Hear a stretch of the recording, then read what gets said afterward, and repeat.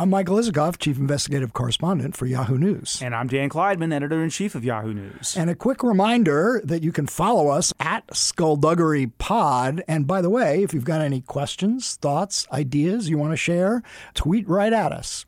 Now let's get on with the show. The judge was not pleased. At the long-awaited sentencing hearing for Roger Stone, U.S. Judge Amy Berman Jackson could barely contain her annoyance with Stone himself and with the Department of Justice over its unorthodox handling of the case, first recommending a tough 7 to 9 year sentence for Stone and then pulling it in an apparent attempt to soften the blow for one of the president's fiercest political allies, a move that prompted 4 prosecutors to withdraw from the case. Stone, she declared, was not prosecuted for standing up for the president. He was prosecuted for covering up for the president. As for the Justice Department, she drilled the new Assistant U.S. Attorney in charge of the case to explain the department's reversal and got no clear answers. In the end, she sentenced Stone to a sentence of 3 years and 4 months, less than the original prosecutors wanted, but still a stiff sentence for the self-styled dirty trickster. It was, for the time being, an affirmation that the rule of law still holds in Donald Trump's America. But for how long? We'll discuss with Don Ayer, a former Deputy Attorney General who is calling on Bill Barr to resign, and we'll talk to our colleague Hunter Walker, who is on the ground in Las Vegas for this week's Nevada caucus, all on this episode of Skullduggery.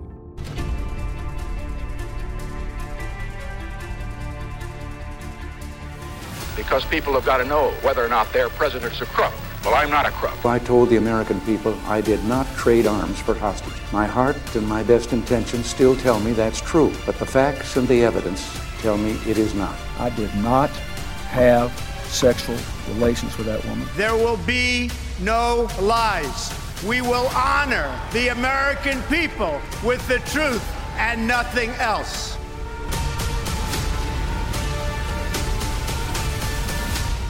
I'm Michael Isikoff, Chief Investigative Correspondent for Yahoo News. And I'm Dan Kleidman, Editor-in-Chief of Yahoo News.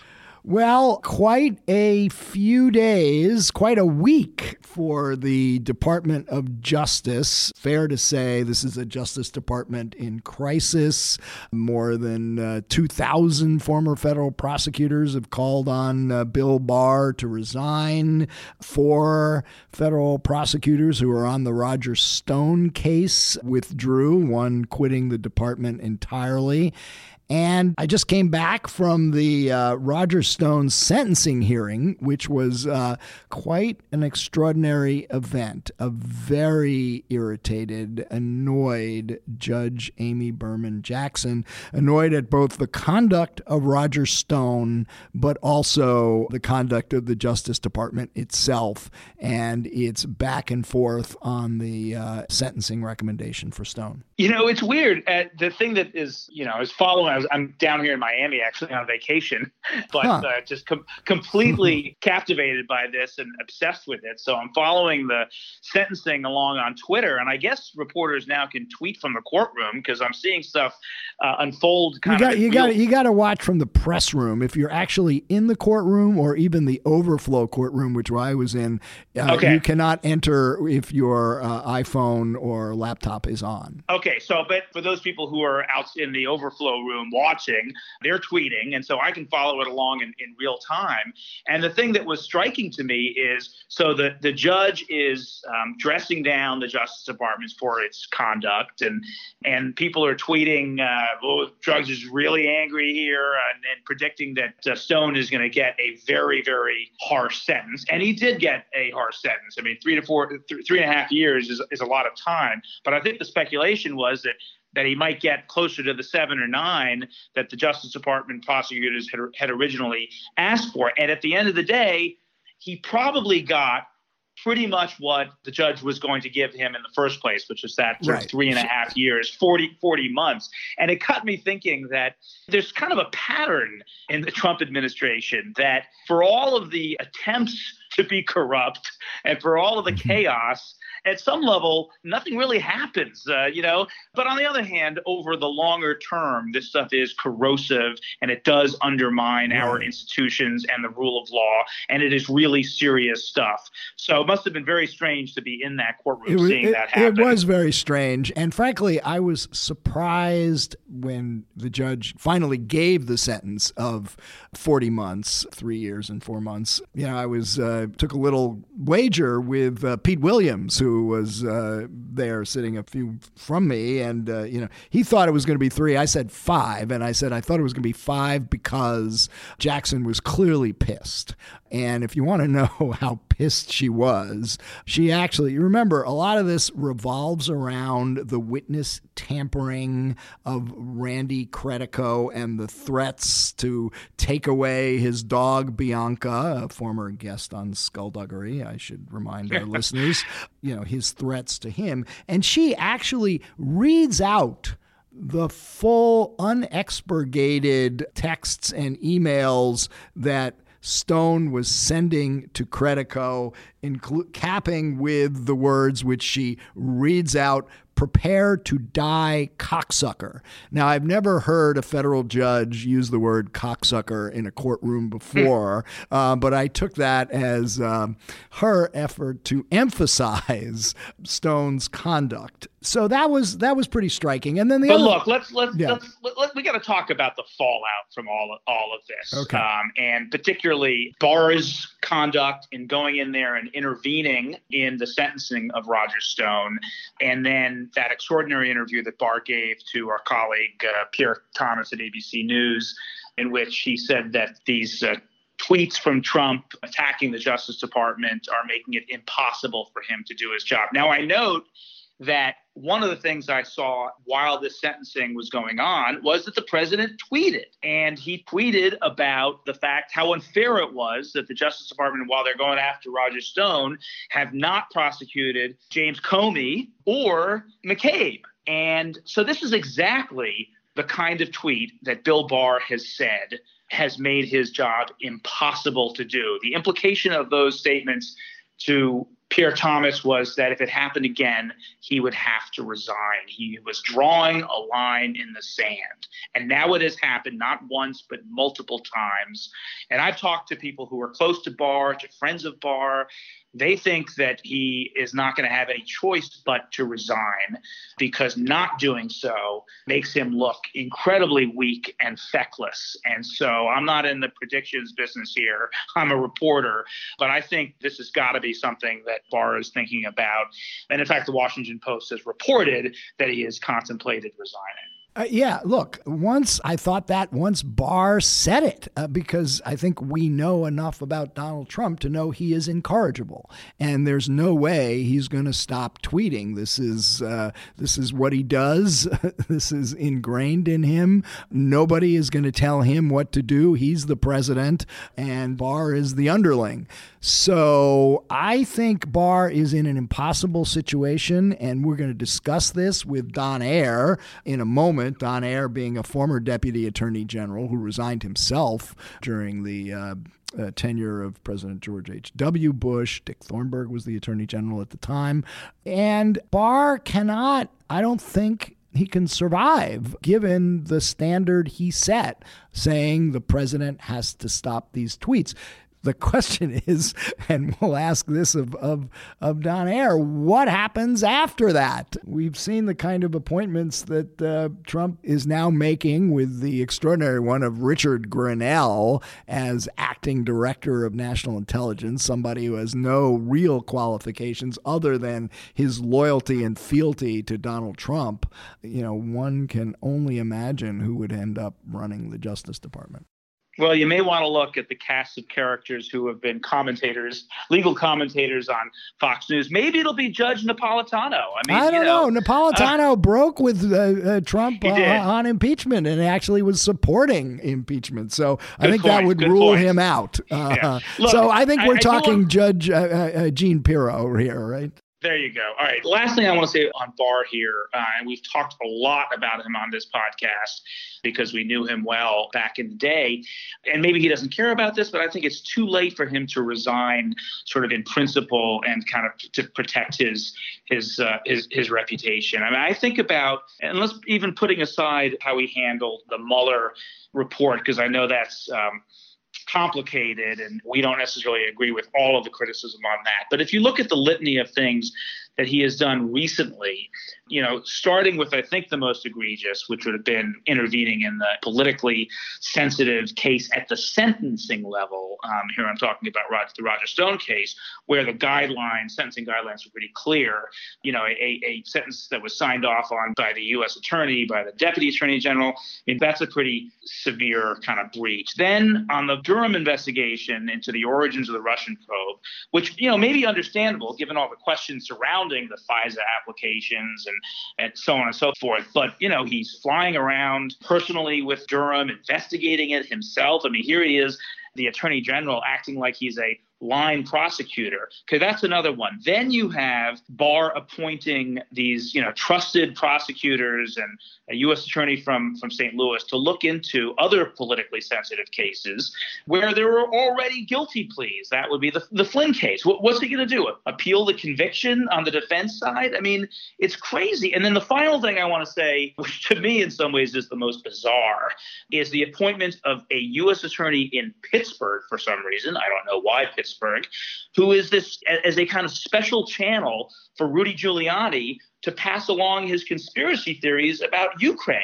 This is known as the intake process. But, who is this guy and why does Rudy Giuliani get a special channel? He's the lawyer for the president, and he's carrying his political, water. Yeah. So, it's not that complicated. Look, I don't disagree with your critique, but I do remain fixated on, my God, what would come after Barr. We saw who came after Jeff Sessions, Matt Whitaker. One of the more bizarre choices to be acting attorney general, and whether Trump can find somebody along those lines who would have any credibility at all. Could he pardon Michael Cohen and install him as attorney general? Yeah. Look, there are lots of possibilities here. But look, we are also going to talk to our colleague Hunter Walker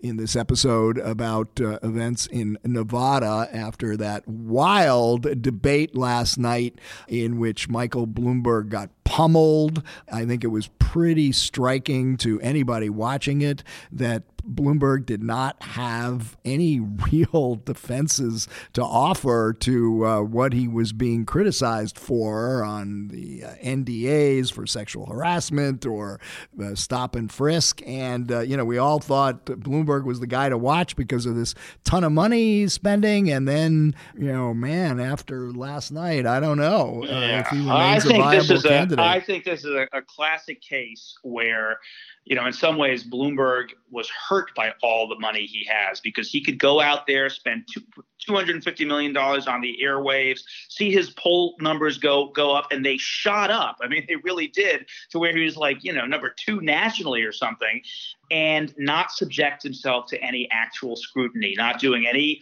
media interviews, not going on the Sunday shows. And so he comes into this debate not having really debated since 2009. It wasn't a great debater to begin with. And he is this bubble waiting to be burst. And that is exactly what happened yesterday. And it's going to be hard for him to come back from it. We'll see. Maybe another $500 million will do it. But I have my doubt about that. And I should point out for the record that as of this day, all of them are ducking interviews on skullduggery. So, we challenge any of them to have the courage to come on and talk. We've got invitations out, and of course, we will let you know. But we got a lot to talk about today, so let's get on with it.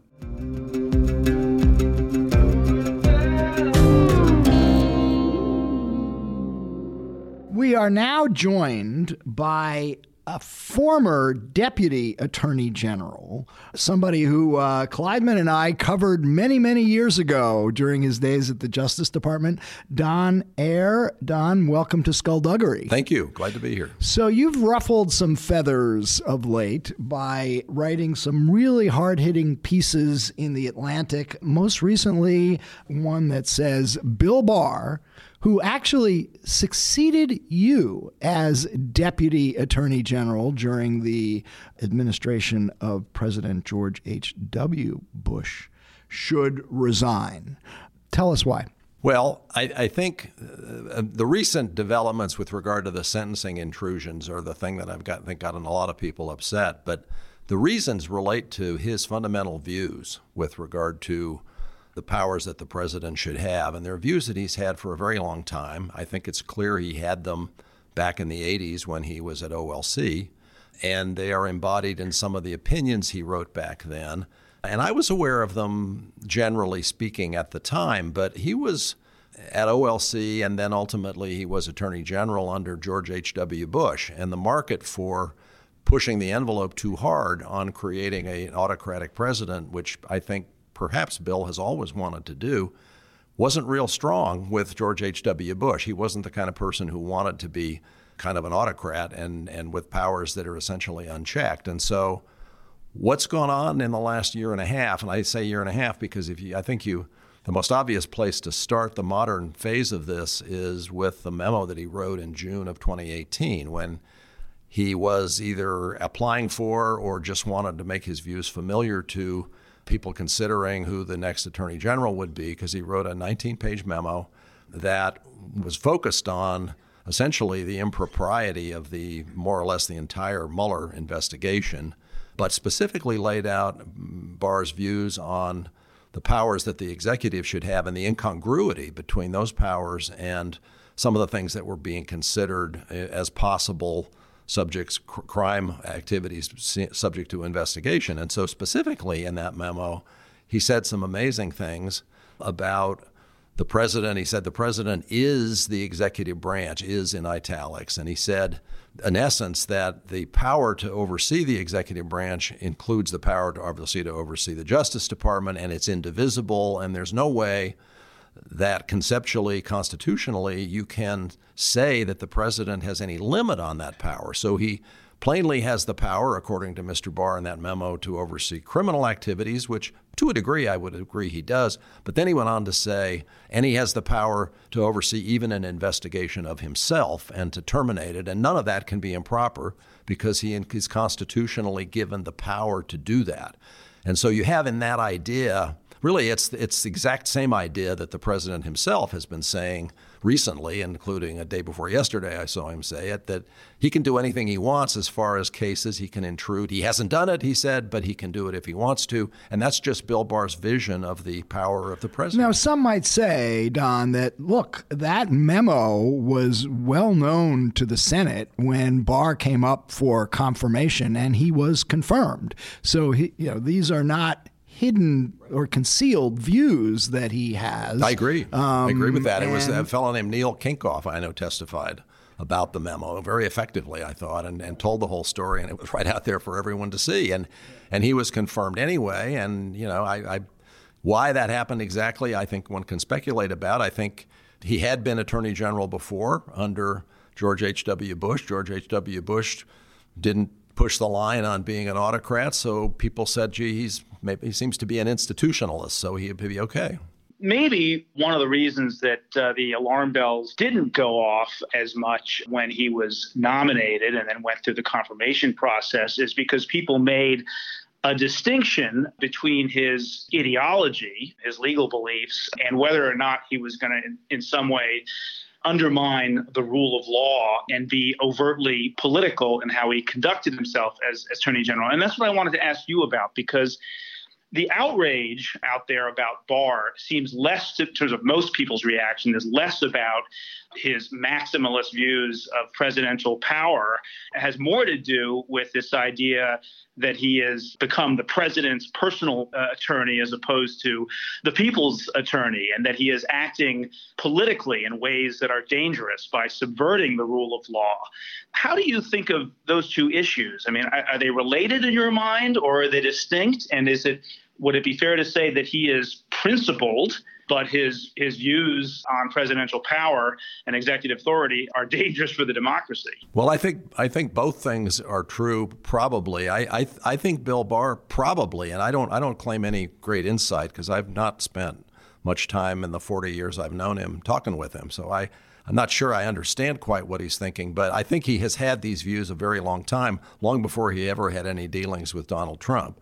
And I mean, my best hunch, which is just a guess, is that he saw the opportunity of someone who pretty transparently wanted to be an all-powerful president and wanted to be able to do anything he wanted to as a potential real opportunity to advance his own beliefs about the way the government should be structured. And so I think the two things really come together in the current reality that we're now looking at. And so you find him doing and saying things that are personally advantageous to Donald Trump, and that seems quite unseemly when you're using those powers in order to try to get a better deal for your friends in a criminal case and that sort of thing. But I think for Barr, it's all part of a vision that he's had a long time, which is that's the way the president should operate. So I feel personally, and what I tried to say in this article I wrote was that it's now come to the point where the number of steps that he has taken, and with some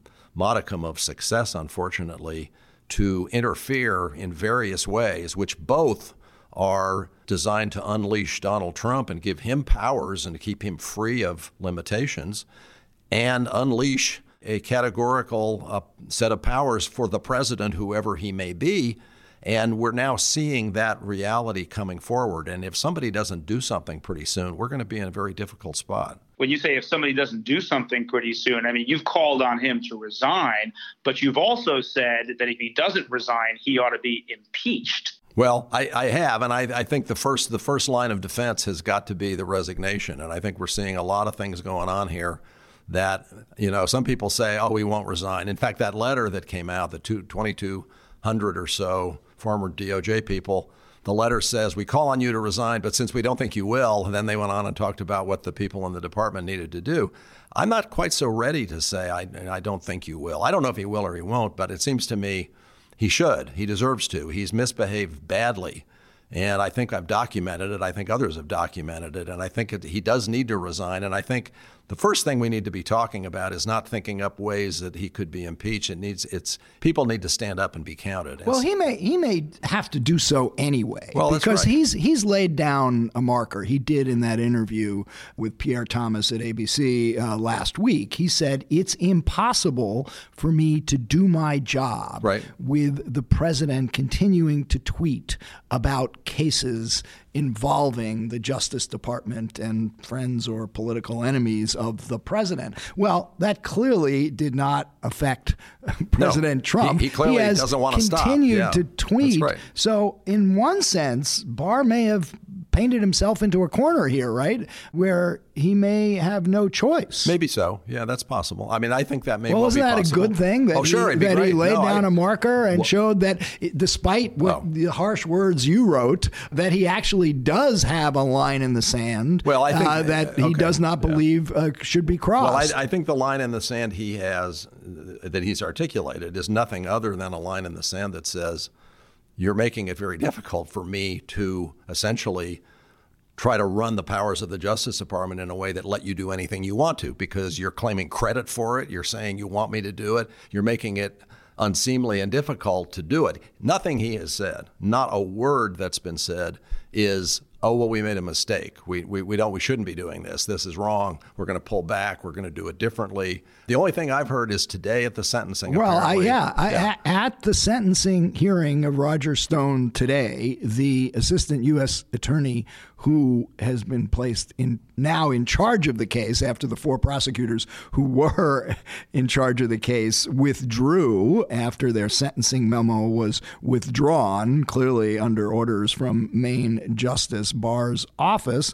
The new assistant U.S. attorney actually reversed the Justice Department's position yet again and supported an enhancement for the sentencing of Roger Stone, which seemed to be an indication that, maybe all the public flack has had an impact. Don, what do you make of the reversal? Well, I don't know what to make of it. It was better than not doing it. I think what you have to do really, though, is not get caught up in the specifics of a particular momentary event. You've got to look at the big picture. And when you look at the big picture being Bill Barr from the time he took over as Attorney General a year ago, the big picture is a consistent pattern.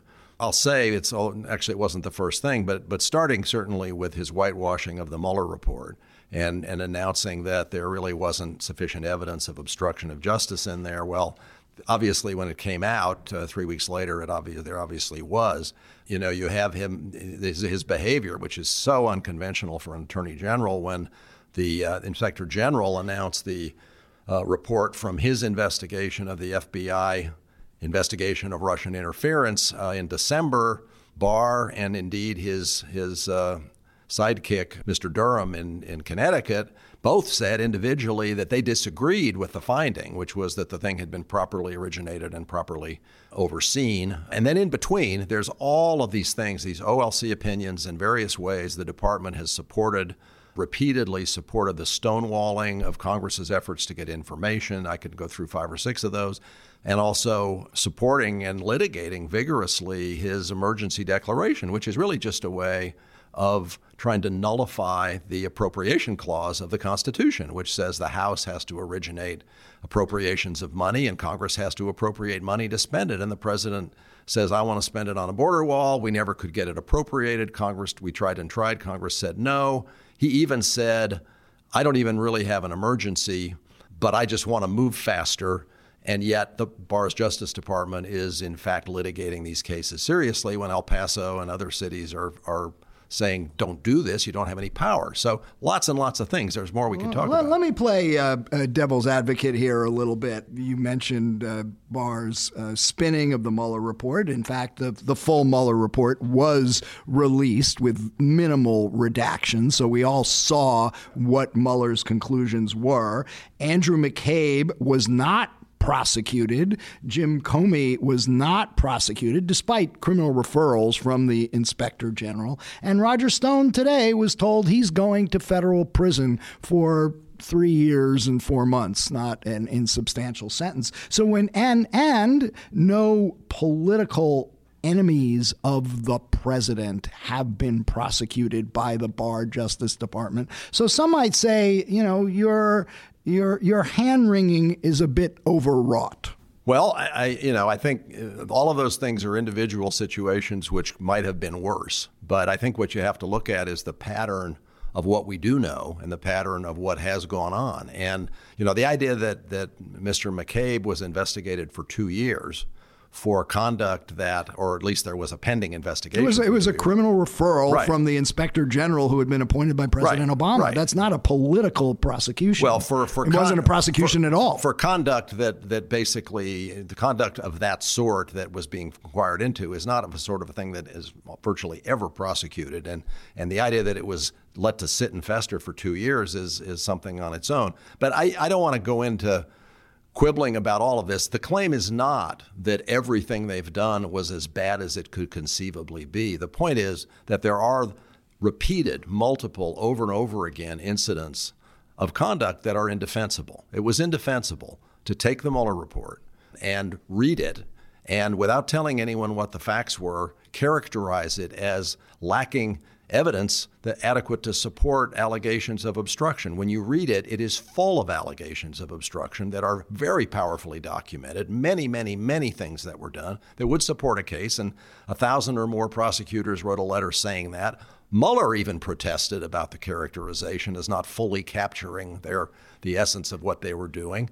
You know, the IG report, it's incredible. I guess what I want to take a step back and just say, and I won't go on at great length about it, but one of the really distressing things for people who have worked in the Justice Department is, and if you've been around as long as I have, you've been around long enough to know about Watergate and what occurred in Watergate and what occurred after Watergate and the reforms that came after Watergate that Edward Levy came in as Attorney General and put in place, and the way they viewed the department's work. The overarching focus in his swearing-in address and more generally just in their work was restoring trust in government, restoring trust in the Justice Department. And the key element of that, according to him in his own words, was we had to make people clear that no man, that's the word he used, no man is above the law, and we are a government of laws and not men. And we can't have people, and you not only can't have people who can individually pull strings and be above the law and do whatever they want, you can't allow the public to strongly suspect or have any reasonable grounds to believe that that's going on. And so the great thing about the Justice Department, where I worked for about 10 years and others have worked a lot longer, is that we took a lot of pride in that as the way the place operated. And people wanted to be fair, and they took pride in the fact that it's hard to be fair. It's hard not to make mistakes. It's hard to be careful enough that people actually believe that you're trying absolutely to do the best thing and to do it right and to not be unfair to anyone. And now what we've got going on is not only are we not bending over backwards, but we are actively engaging in conduct that on its face appears biased and unreasonable. And everything I've talked about is in that category, I think. Let me pick up on that, because I remember as a young Justice Department reporter, when I guess I was covering you, among others, learning about Edward Levy, the Gerald Ford's Attorney General. And he was a revered figure in the department because he established helped establish those norms and guardrails that have been sacrosanct for all these years until more recently. But I guess it points to the kind of conundrum here, which is, okay, so let's say Bill Barr does resign. What is Donald Trump going to do? He's not going to put an Ed Levy type in at the Justice Department as acting Attorney General. He's going to install someone who he trusts and who is going to, fulfill. Richard Grenell will be dual-hatted as acting Director of National Intelligence and Attorney General. Well, I think. So what do you do? No, I hear you. Well, I think the important thing. There's only so many things that you can deal with at once, but the thing that I think you have to keep in mind is that there is an unholy alliance now between Donald Trump, which I won't proceed to characterize him. You all have familiar with him, and a fellow who is exceedingly smart and has a lifelong devotion and a high level of intelligence about how to achieve what I believe, and I don't think I'm alone in this, is a truly nefarious, and I use the word un-American goal. It is a truly un-American goal to want to have a country that used to be, or still is hopefully, one where the rule of law prevails and nobody gets to subvert it, and want to turn it into one where you've decided that the chief executive needs to essentially be all-powerful and, as the president has said, be able to do anything he wants. And Bill Barr is working to help him do that. My hope is, and it's not an idle hope, and I actually have some optimism about it, is that people will continue to speak out. There's a petition I'm aware of by the Citizens for Responsibility and Ethics in Washington, CREW, C-R-E-W, that has, as I heard today, it has 89,000 signatures saying Bill Barr must resign. There are other things that people have put out and have in the works, I think. People are stepping up. I think one of the things that needs to happen is bar associations, organizations of lawyers in particular who understand the legal system, the ABA, maybe the American Law Institute, institutions that are respected need to look at what's happening and say, hey, this is not partisan. This is all about the rule of law, and maybe even former judges groups. You're not going to get current judges. They can't speak out politically. It subverts the entire process, but maybe former judges groups. But people need to stand up and be counted, and the time to do it is now.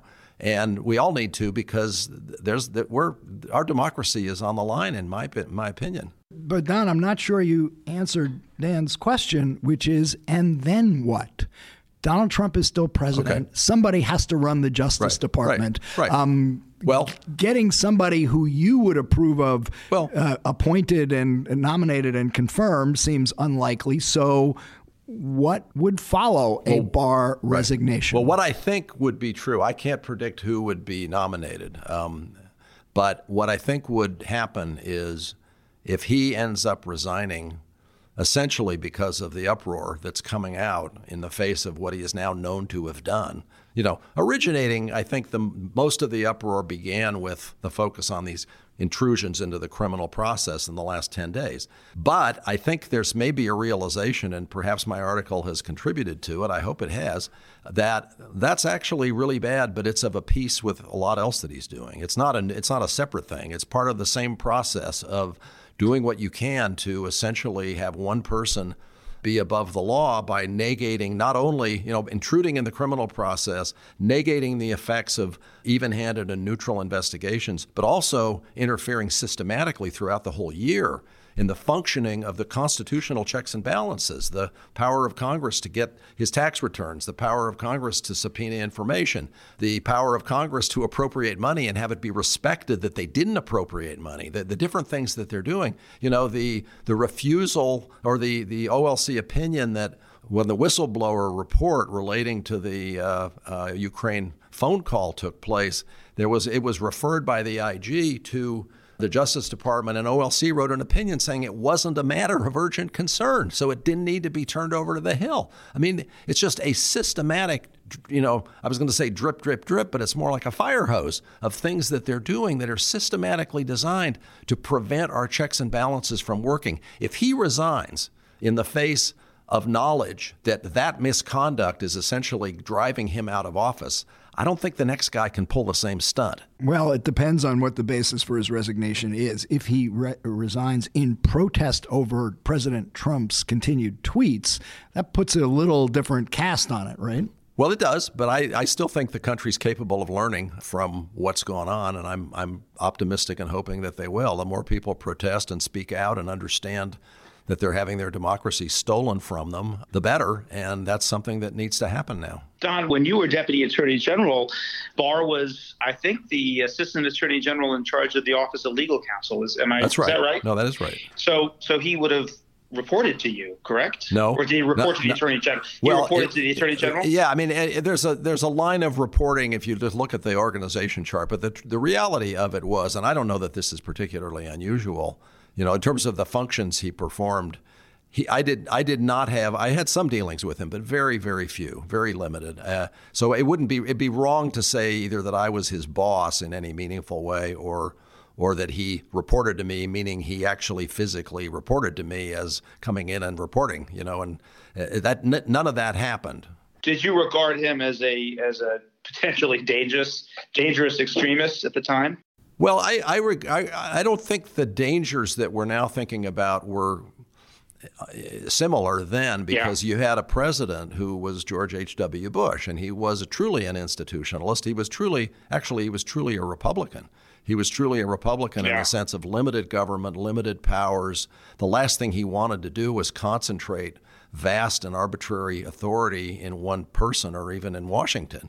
And so that just wasn't where we were headed. So the dangers were, I will say, I knew what he was thinking about it. I knew what he was writing, and I wasn't terribly sympathetic toward it. But I didn't see it as any kind of peril of the sort we're now looking at, because this unholy alliance between Barr and Trump, you got somebody that wants to be the recipient of the powers that Bill Barr wants him to have, and that's a frightening thing. Another former Deputy Attorney General, George Terwilliger, who served under Barr during his first iteration as Attorney General, wrote a op-ed in the Washington Post today defending Barr and saying, look, it is not on its face improper that political appointees who are ultimately responsible and accountable for what goes on in the Justice Department, would want to review what line prosecutors are doing and making sure that their investigations and prosecutions are properly predicated and conducted. Is he wrong about that? No, I mean, not at all, in the sense that, and I would hasten to add that the original recommendation in the Stone case and all recommendations in major cases like that are reviewed up the line. Things get reviewed. There's a process. Part of what Edward Levy brought in was a review process where nobody goes off half-cocked and just does crazy stuff and gets away with it. There's a process of review, and that was all gone through, and it was gone through before the original memo was filed.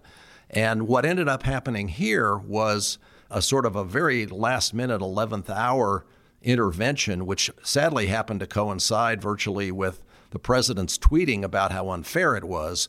And all of that relates to something else, which is that we're dealing with two different things here. It isn't a question of whether there is literally authority. There is the question of whether it's proper to do it within the norms that have developed. And one thing that's become real clear in the 45 years since the Watergate reforms were put in place, really became clear pretty much at the time that they were put in place, is that in most criminal cases, there is a fairly firm wall between the White House and what's going on in the criminal case. It's a norm. Is it because the president theoretically lacks any power to supervise it? No, it's not. He does. He's the head of the executive branch. But presidents have been intelligent enough to know that if you want to have the Justice Department and the criminal justice system respected, you leave that space. And that's almost an unexceptionable rule that has been voluntarily adhered to. And here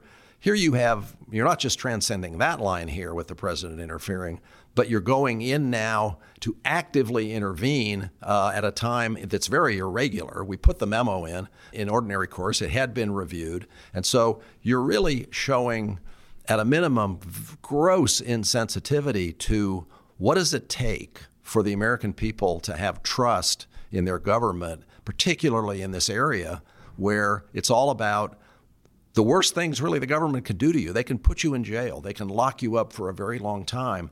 And they better be darn careful the way they handle those powers, or people are going to be scared and distrustful. And here they're running around conducting themselves in a way that looks very political. And if he can do this for his friends, if they can intervene for the president's friends, well, then what about his enemies, some of whom have been fired from their jobs already? And you mentioned Jim Comey before they didn't prosecute Jim Comey. Well, they didn't, but not yet. And there are other people who have not been prosecuted yet either. One of the things we're waiting on for the shoes to drop is this marvelous little investigation. This is another thing that Brother Barr and the Durham investigation that Barr is working on. John Durham is a career prosecutor. He's been there for years. Eric Holder relied on him to do the investigation, to the CIA interrogations. Do you have any reason to believe he is serving as a political patsy of Bill Barr and has abandoned his principles as a prosecutor? No, I don't. And I also don't have any reason to think that Rod Rosenstein is a patsy either. But what I do know is that when the Justice Department is making decisions in any number of different areas, there's sort of two things that have to come together if you're dealing with a case. You're dealing with the facts and finding the facts. Rod Rosenstein worked very hard to protect Bob Mueller's ability to find the facts. And that report is an incredible thing, and it's full of facts, and it's full of incriminating facts with regard to obstruction. And the conclusion could be reached that there was no sufficient evidence of obstruction, and Rod Rosenstein could stand behind Bill Barr at the press conference where that was said, and kind of looking like he was a gulag resident or something. But the reason why that would be his duty, and the reason why John Durham, and I have no reason to doubt his either patriotism or excellent service to the country, the president. On the law side of things, the Attorney General, as the head law enforcement officer, is the one who gets to say, we're looking at the law this way. This is the way we are going to interpret the law here. You got your facts. I'll tell you what the law is. Your duty is to apply the law as I give it to you to those facts. And that's a very scary thing. That's the only way I can imagine that anybody could look at the Mueller report obstruction evidence and say, oh, there's no evidence of obstruction here. Only reason is because in Bill Barr's world, in the memo he wrote in June of 2018, the president is virtually incapable of committing obstruction because he is the executive branch and he can do anything he wants. The unitary executive. Precisely. We haven't even gotten to the subject of President Trump's pardons, many of which came out in the last few days. And I think which falls under the category you were talking about before of something where the president has absolute authority, right. But maybe would be improper to do under certain circumstances. And that may be what Roger Stone can look forward to. But it's great to have you on the show and hear your perspective on all of these subjects. And so we thank you for coming on Skullduggery. Well, thank you for having me. It's been fun.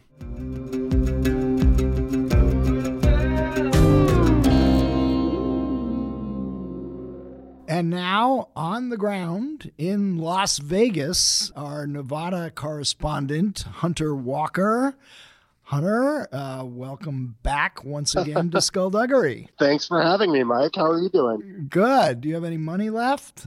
I have not gambled yet, unless you count winning a large, whimsical stuffed gorilla at Circus Circus, which is truly Vegas's finest rundown casino.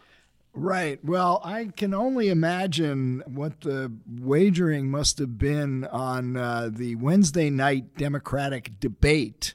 And anybody who was selling Bloomberg short would have made a killing, I would think. Give me your take. That was quite a slugfest. Yeah, that was feisty, huh? Actually, as you were saying, on Predicted, Bernie Sanders' odds of winning are surging while Mike Bloomberg's are plunging. And that was posted by... Let's explain that. Well, let's dig into that. First of all, on Bloomberg, I couldn't agree with you more. I mean, the guy looked like as out of place as anybody could look, seemed to have not at all anticipated what his responses were going to be to all the obvious issues he was going to get pummeled on. I don't know if you've talked to any of the Bloomberg people today, but I mean, man, they must be in a state of shock. Well, so I talked to Howard Wolfson, who's a senior advisor on the Bloomberg campaign and a former deputy mayor from Bloomberg's time in City Hall. And he was the first one in the spin room after the debate, sort of, reviewing it for the Bloomberg campaign. To spin? What could you... So he said that Bloomberg, quote unquote, weathered the storm. Yeah. And, he framed it as a debate where they knew they were going to come under heavy fire. He said, quote, "We knew we were going to come in and the cannons were loaded for bear. He was everyone's target." And Wolfson's literal spin was that, Bloomberg took all the attacks really well. And it was actually, the Bloomberg campaign is trying to say that there's only two viable Democrats right now, Mayor Bloomberg and Bernie Sanders. And he said that, while Mayor Bloomberg totally kept his cool amid all these attacks, it was actually Bernie Sanders who had a rough debate. And he said when Mike Bloomberg dared criticize Bernie Sanders, it looked like he was flying through the stage at him. Now, I mean, I think if you look at the headlines and if you watch that debate, I don't think anyone else shares Howard Wolfson's take on that. Bloomberg weathered the storm the way New Orleans weathered Katrina, I think, would probably be the analogy I could think of. But, I mean, look, it seemed to me that, Warren had a really strong performance there, nailing Bloomberg on the NDAs on sexual harassment. I thought that was the signature moment from the debate, the one that will be most memorable. And it did not look like Bloomberg had much of an answer for that at all. I think you're absolutely right. It touches on something that, it touches on something that you were saying before, where it just seemed like he was shockingly unprepared. And, I actually came out of the City Hall press corps. I covered Mayor Bloomberg's administration for a couple of years. I believe that prior to last night, I'm actually the last person who asked him directly and personally about the allegations of sexism and harassment at his company. When I did that at a mayoral press conference, he responded by saying it was an outrage for me to ask that question and yelling at me. So I guess by that measure... Wait, it was an outrage for you to ask him about allegations of sexual harassment at his company? and specifically sexist comments that he's alleged to have made. And so he yelled at me and said that was a quote unquote outrage. By that measure, he handled Senator Warren's questioning a lot better. But yeah, I mean, these allegations, I bring up my own history with it just to point out that, it's been a decade that this stuff has been out there in the ether. They had to know it was going to come up. And I just don't think the response of, referring to these NDAs that block women from discussing the allegations as quote unquote consensual is really a sharp or well thought out response. And then when Howard Wolfson went into the spin room, he got questions about all this stuff. And he also got questions from me about a few things that Bloomberg had said on stage. And I was very struck by the answers because they didn't seem to factually add up. One of them, the other big exchange apart from the sexism thing was when Bloomberg got questioned on stop and frisk. Now, this is the policy that was one of the most controversial things in his administration, where minorities were disproportionately targeted to be stopped and searched by the police. It ended up getting stopped by a court order in 2013, Bloomberg's last year in office. A federal judge ruled it unconstitutional. Prior to launching his presidential campaign, Bloomberg actually apologized for stop and frisk. But on stage, he leaned on his own apology, but he also claimed that, when he, quote unquote, personally discovered that there were too many stops, they were reduced. And that's just not true. As I just was saying, it was ordered by a federal judge for this policy to end. So I actually pressed Howard Wolfson on that in the spin room. And, Wolfson said, quote, in the last year of the mayoralty, we dropped stops by 95%. That was before the court order, not after it. And that's just not true. I mean, data from the New York Civil Liberties Union shows the number of stops was reduced only by about 64% in 2013. And of course, that's as the court case was ongoing. This is a court case where the Bloomberg administration fought for the policy, and Bloomberg actually initially angrily vowed to appeal the order ending stop and frisk. So their whole narrative about this just doesn't stand up to the littlest bit of fact checking. What about Biden's claim that it was Obama administration monitors that forced the change in stop and frisk? That's a little more nebulous. It is broadly true that it is federal intervention that forced that change. One can debate sort of, how the Obama monitors kind of interacted with the court there. But, it was definitely federal intervention, and it certainly wasn't a personal decision from Mayor Bloomberg. The other thing that Bloomberg said on stage that struck me is, another one of the big attacks against him comes from Bernie Sanders and others who argue he's using his billion-dollar personal fortune to buy the election. And what Bloomberg said when he was, questioned about progressives who say billionaires shouldn't even exist is he said, quote, all I know is I've been very lucky, made a lot of money, and I'm giving it all away to make this country better. Now, he's given away over $10 billion over the years, but his net worth is an estimated $60 billion. And in spite of that philanthropy, it's only been rising. So that notion that he's, quote unquote, giving it all away is just, it's not remotely true. That $10 billion includes political giving that obviously fits with his own self-interest and is backing his own campaign here. So I pressed Wolfson about that, and he described it as a quote-unquote quibble. He said, I don't know if you want to quibble with the fact that the guy's giving away billions of dollars a year. You're welcome to do that. But, it's bizarre to me that this guy's standing on stage claiming he's given away all of his money when literally I've unearthed photos of his house in Bermuda that has, a golf course, his own private golf course. He's got a house in Bermuda? Yeah, he's got many houses. But yeah, because Bloomberg last night in the debate, he seemed to imply that his only residence was the city of New York. Remember, there was back and forth about where are your houses? And he said New York City. You're absolutely right. He was attacking Bernie Sanders for having, 3 houses, including, like most members of Congress, a residence in his home state and in Washington, which is basically a requirement of the job, right? So where does Bloomberg have houses?